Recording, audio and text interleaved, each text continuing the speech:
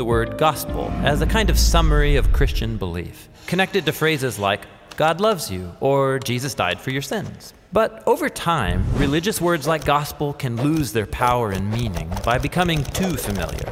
So, let's take a moment to rediscover what this important word, gospel, meant to the people who wrote the Bible.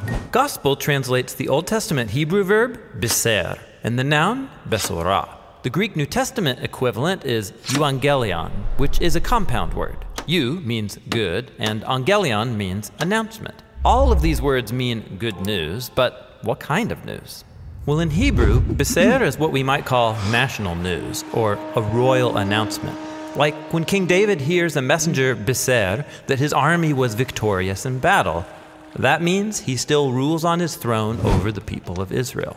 And after David dies, his throne is passed on to Solomon, his son. And when he was inaugurated as king in Jerusalem, a herald spreads the besorah, that a new ruler is in charge. But after Solomon's death came a bunch of bad news kings whose corruption led their nation into self-destruction. This is why the prophet Isaiah announced the good news that one day the God of Israel would come as the cosmic king, to confront all corrupt and violent kingdoms and restore his rule over all nations. And so, when Jesus of Nazareth hit the public stage, he continued Isaiah's gospel when he went around announcing the euangelion of God's kingdom. Jesus claimed that God was restoring his reign over his people Israel and over all nations, and he was the one bringing it all about. Now, the euangelion about a new king in charge means a new way of life. Jesus said that living in God's kingdom meant following him by putting down the sword and seeking peace through radical forgiveness and generosity, even toward your enemies. His good news required people to make a decision. This is why Jesus took his euangelion to Jerusalem to confront the corrupt and violent kingdoms of his day. But he challenged them in a surprising way with the power of God's generous love. As Jesus was being executed by his enemies, he received his crown and was mocked as a fake king.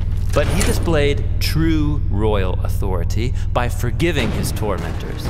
Jesus was the one in charge that day, giving his life for the sins of others. And then, a few days later, everything changed. Jesus rose from the dead as the true king, whose love is stronger than death. He appeared to hundreds of his followers and told them to spread the euangelion, that all authority in heaven and earth now belongs to him. And they did share this good news all over the ancient world. They did it by writing the 4 accounts of Jesus' life that are the gospel. That is, they tell the story of how Jesus brought God's kingdom, how he lived for others and died for their sins, and then was raised from the dead. Jesus' followers also shared the good news by simply talking about it. This is why Peter and Paul, or Priscilla and Aquila, traveled all around, sharing the royal announcement. While it might look like the rulers of our world are in charge and can do whatever they want, the good news is that the crucified and risen Jesus is the true Lord of the world, the real King of all creation. And in Jesus' kingdom, things are different. It's where the real leaders are the servants, because the last are first and the first go to the back of the line. It's where the hungry are fed and the homeless are welcome, because love is the most powerful reality of God's kingdom. And this good news is not easy to believe. It actually sounds kind of crazy when you first hear it, but something happens when people tell the story of Jesus and start living like he really is the King of the world. That's when this gospel becomes the best news that you've ever heard. So you probably guessed by the video and our songs today that we're talking about the gospel. And the gospel, oftentimes, like the video said, becomes just another church word. And so we're going to look a little bit about what the gospel is today. One of the great things I love about the gospel is that I've heard different pastors and theologians and commentators say that the gospel's shallow enough for a toddler to wade in and deep enough for an elephant to swim in. And so that word gospel comes from the Greek word euangelion, as you heard. And euangelion means good news, but what the video didn't say that many commentators say is that it means life-changing good news. And so I thought about what's the difference in my life between good news that's happened to me and what's the difference between life-changing good news. So good news that's happened to me are after being bummed about the fact that the Lions were 1-6, that they ended up 9-8 this year. Some good news, if you were to tell me January 15, 2021, 2 years ago, that the University of Michigan would have won 2 Big Ten championships and beat Ohio State and made the playoffs, that would be good news. But those aren't life-changing good news for me. Maybe for Coach Campbell and Coach Harbaugh, those are life-changing good news. But life-changing good news for me came on May 19, 2008, when Rachel Shipp at the time said that she would be my wife. And then February 7, 2009, when we stood up at the altar and got married. Life-changing good news for me happened April 27, 2012, when we welcomed our first child, Julia. And again, life-changing good news happened November 18, 2015. Good thing, hopefully I won't get in trouble with Ella for messing up her birthday there. That was life-changing good news for me. Another life-changing good news for me happened when I was 11 years old. When I was 11 years old, I stood up in front of our elders and professed my faith in Jesus. And then on April 19, 1996, I stood up in front of my church, Faith Reformed Church in Zeeland, Michigan, and professed my faith. And I just knew a little bit about the gospel at that point. I knew that I loved Jesus.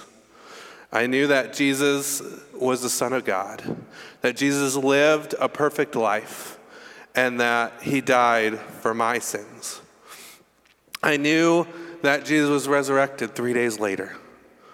And that's basically what I knew about the gospel at that point, which is definitely the gospel, but it goes so much deeper and becomes so much more a part of our lives.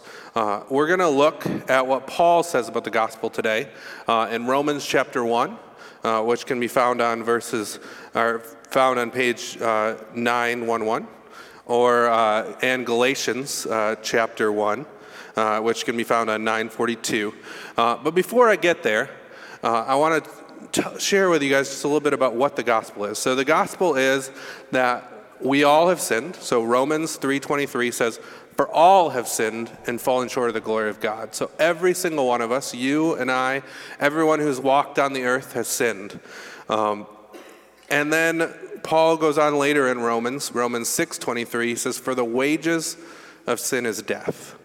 So all of us, because of our sin, we deserve death. But Romans 6:23 goes on to say, "But the gift of God is eternal life through Christ Jesus." So if we have asked Jesus to forgive us, realize that we're sinners, and ask Jesus to forgive us for our sin, and then make him the Lord of our life, then we have believed the gospel. But unless you realize your sin, you're going to want religion and not the gospel. See, religion is searching for God, and the gospel is that God comes to seek and save us. So religion is what every other religion besides Christianity believes, that like Judaism, that you have to follow the Torah and do the right things in order to earn your salvation with God. In other religions like Buddhism and Hinduism, you have to earn your nirvana or earn karma. In other religions, you have to do things to earn. But in our religion, Jesus Christ paid the price for us. He came down and he did the work to earn our salvation. But that salvation came at a price. Oftentimes in youth group, I'll use this analogy that our salvation came at a price. I think last year in youth group, what I did was I took an old cell phone that I had, and I gave it to the first kid that came through youth group. I said, "Hey, pretend that this cell phone is yours, and play with it throughout the meal, play with it throughout the game. Just pretend like it's yours." And I got to the end of youth group, and I'd end of my talk, and I'd whip out my cell phone and say, hey, before you guys all go to small group, I want to make sure I get a picture. And so I'd whip out my cell phone, and I'd be like, oh man, it's dead. And then I'd ask that kid for the cell phone that I'd given him earlier. I said, hey, can I borrow your cell phone? And I have a pitcher of water sitting in front of me, similar to this pitcher of water, and I'd take the pitcher and I'd drop the cell phone in the water. And then that kid, I'd be like, oh man, I'm so sorry. And that kid would say, hey, don't worry about it. My parents' insurance will pay for a new one. And then I'd say, that's the same thing with the gospel. The same thing with our sins is that someone has to pay for our sins, whether it's us spending eternity without God in hell, or whether it's Jesus on the cross. Someone has to pay for their sins. And so that is probably the longest introduction I've ever given. So we're going to dive into Romans. And so Romans chapter 1 through 6 says this. Paul, a servant of Christ Jesus, called to be an apostle, set apart for the gospel he promised beforehand through his prophets and holy scriptures regarding his Son, who as earthly life was a descendant of David, and through whose spiritual holiness was appointed Son of God by the power of the resurrection from the dead, Jesus Christ our Lord. Through him we receive grace and apostleship to call all the Gentiles to obedience that comes from faith for his name's sake, and also you among the Gentiles who are called to belong to Christ Jesus. So right here, Paul points out what the gospel is. So you look at verse 2. He says the gospel was promised beforehand. And the gospel was promised all the way in the very beginning of the Bible. So Genesis 1 and 2, you look at God creates the world, and he creates it perfectly. And then we get to Genesis 3, and Adam and Eve mess it up. We sin and constantly continue that sin. But in Genesis 3, in the punishment, God tells Eve, he says, your offspring is going to crush the head of the serpent, and the serpent will bite your heel. And so we know that a Redeemer is coming right from Genesis chapter 3. And we learn later on that the Redeemer is going to come, our Savior, is going to come through the line of Abraham. And Abraham's like, I don't have an heir. So he tries to have a kid, and God's like, it's not that kid that the heir is going to come from. He says it's going to come through Sarah, and we learn that Isaac comes. And then Isaac has two kids, Jacob and Esau. We'll learn that the younger is who the heir is going to come from, who our Redeemer is going to come from. We learn later on that through the line of Judah, not Jacob, or not Joseph or Benjamin, who Jacob would have given rightfully as the heir. And then we learn later on that it's going to come through David. And then there's hundreds of other prophecies about the Messiah that comes. And then we get to Jesus. And Jesus is the true second Adam, as Matt read. He's the human that lived a perfect life. And not only lived a perfect life, but gave himself up willingly for our sins, gave himself up willingly for us. And then he died, and he was resurrected. And the resurrection is huge. You see, for the wages of sin is death. And so in order to defeat sin, you have to defeat death. One of my favorite books to read as a kid, it was actually banned in Zealand, where I grew up, is called Harry Potter. In the very end of Harry Potter, the very last book, you get to it, and it's called the Deathly Hallows. And Harry goes to his parents' grave for the first time. And when Harry's at his parents' grave, what it says on the gravestone is always very intriguing to me. It says, death is the last enemy. And so in order to defeat sin, you have to defeat death.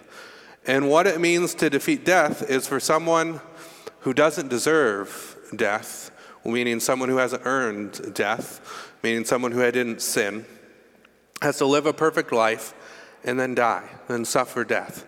But not only death, if Jesus had stayed in the grave, the gospel wouldn't exist. But Jesus is resurrected, and because of his resurrection, because he defeats death, we're introduced into a whole new world order, a whole new existence, a brand new creation. We're given this unmerited favor, this unmerited grace. And what that unmerited grace means is that we don't have to earn our salvation, but what it means is that we have to give our whole lives over to Jesus if we truly believe in the gospel. It means that our faith our faith in Jesus has to trump things like our 401ks, has to trump things like our political allegiance, has to trump things like even our families, has to be more important to us than anything else. Dr. Tim Keller, you often hear him quoted from this pulpit here, says in one of his books called Prodigal God, he talks about how when he was early in his ministry, he met this lady and he shared the gospel with her. And after sharing the gospel at the pulpit, she comes up to him and she says, I am so scared of this unmerited grace. I don't understand. He asked her why. And this is Tim Keller's quote from Prodigal God. He says, I asked her, what was so scary about unmerited free grace? She replied something like this: if I was saved by my good works, then there would be a limit to what God could ask me or put me through. I would be like a taxpayer with rights. I would have done my duty, and now I would deserve a certain quality of life. But if it's true, then I'm a sinner, saved by sheer grace at God's infinite cost, then there's nothing he can't ask of me. And that's true. If we are sinners, saved by God's sheer grace, then there's nothing he can't ask of us. It would be like if we deserve to die, and yet someone paid the price for us, and someone took our place in death. There's tons of examples of this throughout history of people who took the place of that person who deserved death, or took on that debt, or took on that sin. And that's how it's like with our relationship with God, is that he needs to be the center of our life because we owe everything to him. It's not like we're taxpayers where we've done a certain thing in order to earn our salvation. And Paul says this, that one of the big things that we need to do is not be timid about sharing our faith.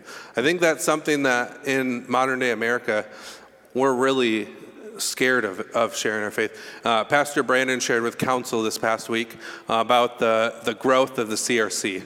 The CRC is traditionally grown through a couple things, through birth, through immigration, and through transfer from other CRC churches. That's how CRC churches have typically grown. But how we're called to grow is through new believers. And so Paul writes later on in Romans chapter 1, Romans 1, 16 and 17, he says this: for I am not ashamed of the gospel, because it is the power of the gospel that brings salvation to everyone who believes, first the Jews, then the Gentiles. For the gospel is the righteousness of God revealed, that righteousness that will live by faith from first to last, just as is written, the righteous will live by faith. And so if we have faith in God, then that is ultimately where our identity comes from. Our identity ultimately comes from the gospel, and not from our last name, not even from our Dutch heritage, not from our jobs, not from who our family is, not from how good we are at something, but our identity comes from that. And when the storms come, we won't be shaken. When we lose our job, when we get sick, when a loved one passes away, we won't be shaken. And as we look at the life of Paul, he has a lot of just hard things that comes for him. But because the gospel is the very center of his life, all those things don't matter. Those things don't shake him. In fact, he uses those things to advance the gospel. 2 Corinthians chapter 11, verses 23 through 27, Paul goes through this whole long list of hard things that he goes through, but he uses it to advance the gospel. I'm just going to read that to you quick a minute. In 2 Corinthians 11, 23 through 27, Paul says, Are they servants of Christ? Am I out of my mind to talk like this? Am I more? Have I worked much harder? Have I been in prison more frequently? Have I been flogged more severely? Have I been exposed to death again and again? 5 times I received from the Jews 40 lashes minus 1. 3 times I was beaten with a rod. Once I was pelted with stones. 3 times I was shipwrecked. I spent a night and a day in the open sea. I've been constantly on the move. I've been in danger from rivers, in danger from bandits, in danger from my fellow Jews, in danger from Gentiles, in danger in the city, in danger in the country, in danger in the sea, in danger from false believers. I've labored and toiled. I've often gone without sleep. I've known hunger. I've known thirst. I've known what it's like to go without food. I've been cold. I've been naked. And besides everything else, I've daily faced pressure from my concerns for all the churches. And so here Paul is, he's suffering constantly for the gospel. But instead of turning his back on God, what Paul does is he gets put on house arrest and he writes most of the New Testament. He gets put on house arrest and he converts the jailers. He says, hey, I'm going to get shipwrecked. And what's going to happen? Am I going to be woe is me? No, he gets shipwrecked, he gets bit by a snake, and he survives, and he ends up converting most of the island to Christianity. And so our hardships, if we truly believe in God, our hardships are not going to stop us from sharing our faith. We're going to turn to the our second verse in Galatians in just a minute. And it can be found on page 942 in your pew Bibles. I'm going to read from the ESV just because I like the version, so it may be just a little bit different from what you're used to. But in the book of Galatians, Paul warns this Galatian church to not turn away from the gospel, to keep the gospel in the very center of their lives. And so here's what Paul says to the church in Galatians 1 through 5. He says this, Paul, an apostle, not from men, nor through men, but through Christ Jesus and God the Father, who raised him from the dead, and all the brothers with me, to the church in Galatia. Grace and peace to you from God the Father, our Lord Jesus Christ, who gave himself up for our sins to deliver us from the present evil age, according to his will of God our Father, to whom be the glory forever and ever. Amen. Paul is saying here to the church in Galatia, preach the gospel to yourself over and over again. And right there in verse 1, he's like, Jesus was raised from the dead. He was God himself in the flesh, he's saying. Jesus gave himself up for our sins in verse 4, and he delivered us from evil. And so we need to preach the gospel to ourselves over and over again, even as believers, even as people who have been in church our whole lives. We're called to constantly remind ourselves of the gospel, because it's very easy for us to forget the gospel. It's very easy for us to forget the power of the gospel. It's easy for us to think, hey, I grew up in church, I was baptized as a baby, I made profession of faith as a teenager, I'm good. But that's not what we're called to do with the gospel. All those things are great, and I encourage you to baptize your kids, and I certainly encourage, if you haven't made profession of faith, we've got a class coming up, I encourage you to join that class. But it's more than just that. It's making the gospel the very center of every aspect of your life. If you do that, I've seen things that the gospel has done. I've seen things like the gospel bring unity amongst people who weren't unified. For example, when I first started in youth ministry, I worked for an organization called Young Life, which many of you are familiar with, and I was placed down in rural Arkansas. And the town I was placed in Arkansas was right against the Mississippi River and the Mississippi Delta, and literally African Americans lived on one side of the tracks, Caucasian people lived on the other side of the tracks. They went to different schools, so after desegregation happened, started these academies where mostly white kids went to. They went to different churches, and so when I was offered the job as area director down there, I said, I'll take the job, but only if we reach the 70% of kids that we're not reaching. We were mostly just reaching the kids at the white Segregation Academy. And so they said, okay, how are you going to do that? And I said, well, I've got a number of teachers who are Bible believing that are at the public school, and I'm going to recruit them to be leaders. And our first club, I had my friend Sam was one of our students. His dad was also the landlord and owned my house. And he came up to me and said, hey, Nate, there is like a bunch of like 6'8" African-American kids walking up to your house. And I said, that's okay, that's Cortrellis and RJ. It's all good. And by the end of the year, both Cortrellis and RJ and Sam had accepted Jesus as their Lord and Savior, had made the gospel the center of their lives. And I saw their lives totally change. I saw Sam going to Cortrellis' rap concerts. I saw Cortrellis going to Sam's football games. And I saw the gospel bringing unity amongst them. And I saw the good news. Another way where I've seen the gospel bring unity is for 2 years I was a member of BSF. The first year, BSF is called Bible Study Fellowship. The first year I was a member, and the second year I was the leader of a group. And in this group, I had, the first group we had 13 different guys from 8 different countries. The second group we had, that I was a leader of, we had 13 guys from 9 different countries. And these were countries that had not a lot in common with me anyhow. Countries like India, Pakistan, where people like literally hated each other, but these guys loved each other.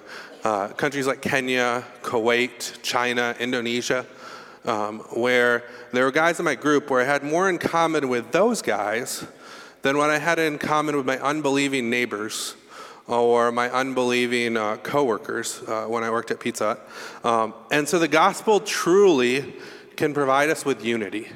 The gospel can truly provide us with just an ultimate unity. But we need to be quickly not to forget the gospel.